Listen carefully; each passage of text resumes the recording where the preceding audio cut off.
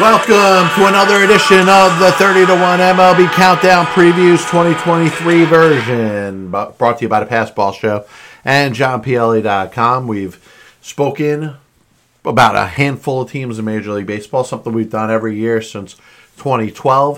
This is the first video version, and for those of you who don't know how I put things together, I look at the Vegas over-unders each year, and then I come up with my own projected win total, a little bit more, a little bit less, based off of what the bets are in at Vegas. And then I rank the teams based off of the most wins I predicted to the least amount of wins predicted. And I do a team preview in an inverse order of where I have the team ranked. Starting with 30, the 30th team is the team I think will have the worst record. And the number one team will be the team that I think has the best record. Today I'm going to be talking about the Seattle Mariners, what stands out about them.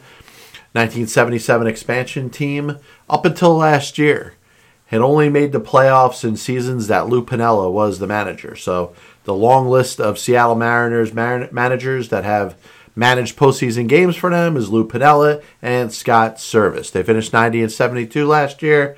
A very up-and-coming season. A lot of things worked very well for them. It looks like they're kind of coming into their own. They had a relatively busy off-season, like you would expect any team run by Jerry DiPoto. That's why they call him Trader Jerry. They lost Adam Frazier, traded Jesse Winker, lost Mitch Haniger as a free agent. Carlos Santana left to sign with the Pittsburgh Pirates. Abraham Toro was part of the deal that set Jesse Winker to the Milwaukee Brewers. They brought in Colton Wong in that same trade. Signed A.J. Pollock, made a trade for Teoscar Hernandez from the Toronto Blue Jays, and signed free agent infielder Tommy La Stella.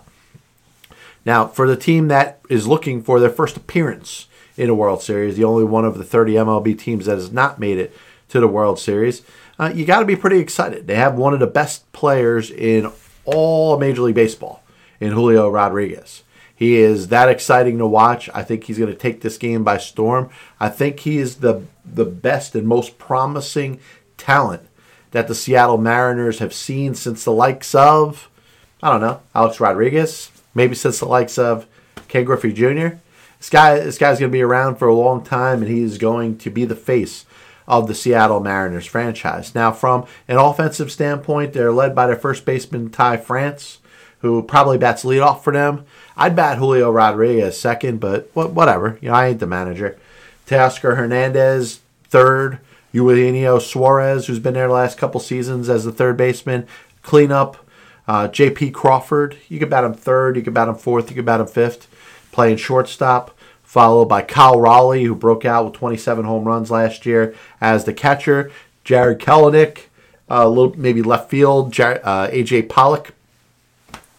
How about a little bit of DH? He comes over as a free agent as well. And you look at their bench, Dylan Moore, Taylor Trammell. Sam Haggerty was a very underrated player, I thought, for them. Kind of broke out as really a super utility player, can play anywhere. Really fits well with any team, but has a very good spot on this Mariner team. Taylor Trammell, like I said, Tom Murphy will probably be the backup catcher. You got a couple guys in on minor league invitees, Mike Ford, who may be able to give you a little bit of a left-handed pop at designated hitter.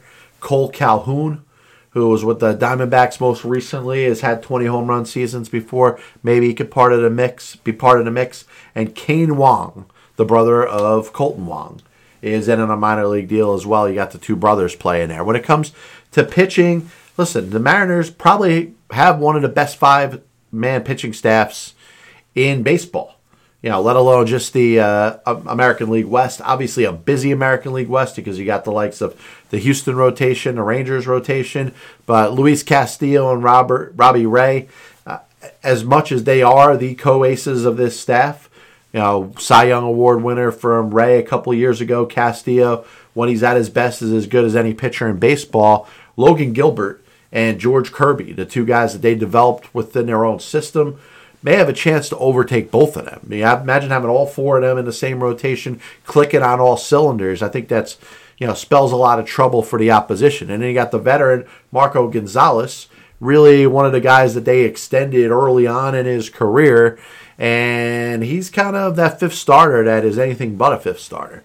If you think of the Mariners bullpen, they're going to be led by Andres Munoz this year. He really should take over as their closer. Paul Sewald, who had 20 saves last year, I think is more of a 7th, 8th inning guy. You got Chris Flexen, who was a starter last year, moves to the bullpen. I wonder how it's going to work out. I think you're looking at a guy that, if you think of his ability to throw in high velocity, shorter pitches, I think or less pitches over the course of maxing it out. I think he could set up to be a pretty good middle reliever.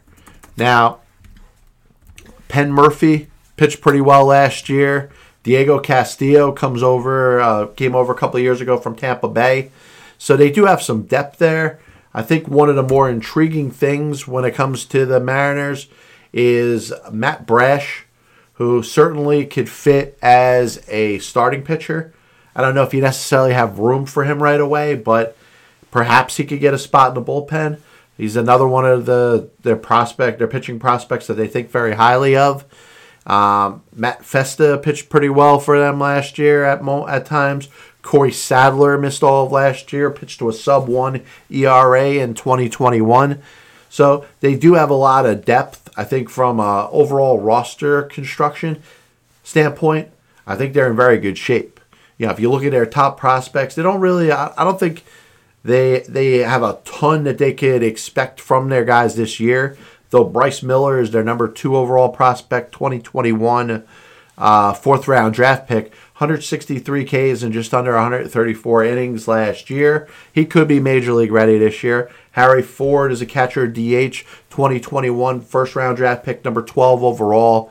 It could be the catcher of the future, even though Raleigh certainly is going to get a good opportunity to play there. Emerson Hancock is their number 4 overall prospect, 2021 1st round draft pick, number 6 overall. He's slowly moving through the minor leagues. And as I look at the Mariners, listen, I'm very optimistic about them. I think this is a very good chance for them to compete. If Houston slips a little bit, they'll be right up their ass. If Texas doesn't do how a lot of people expect them to with the likes of Jacob deGrom and the extra pitching that they added there, the Mariners are going to be all over it. This is going to be a team, I could see them getting off to a really good start and maybe the first half of the year have one of the best records in baseball. When it comes down to it, I don't see them that far off from where they were last year. If you followed my picks and how I feel about the total amount of wins per team, I think that's all going to be down. So the Mariners, who won 90 games last year, I can see them winning 86 and still get in the playoffs. Winning one of the wild card spots, finishing 86 and 76. I got them 3rd place in their division because I'm believing a little bit more in Texas than some other people. And the Astros are the defending champions. I have a hard time dethroning them from a position where they really dominated baseball over the course of the 2022 season. But I look at the Mariners, there's no question about it. They should be postseason bound for the 2nd year in a row, and there's a ton to be excited about. I think of Julio Rodriguez. He could, if let's say he makes a run for the MVP, maybe puts the team on his back. You got J.P. Crawford there. You got Jared Kelenic, the guy they brought over from the Mets in the Edwin Diaz trade. If these guys start to bring their game up to the next level, the Mariners are going to have a high-power offense. I promise you that barring injury, their pitching is going to be fine. This looks like a good team. Like I said, I look forward to seeing some postseason baseball in 2023 for the 2nd consecutive season for the Seattle Mariners. If you're interested in any more of the 2023 30-1 MLB Countdown previews, you could check them out, whether it's Apple Music, Spotify, Amazon Music, videos on YouTube. The Past Ball Show's been around since 2012. You could check that out. Same way. God bless you. And as always, I'll see you on the other side.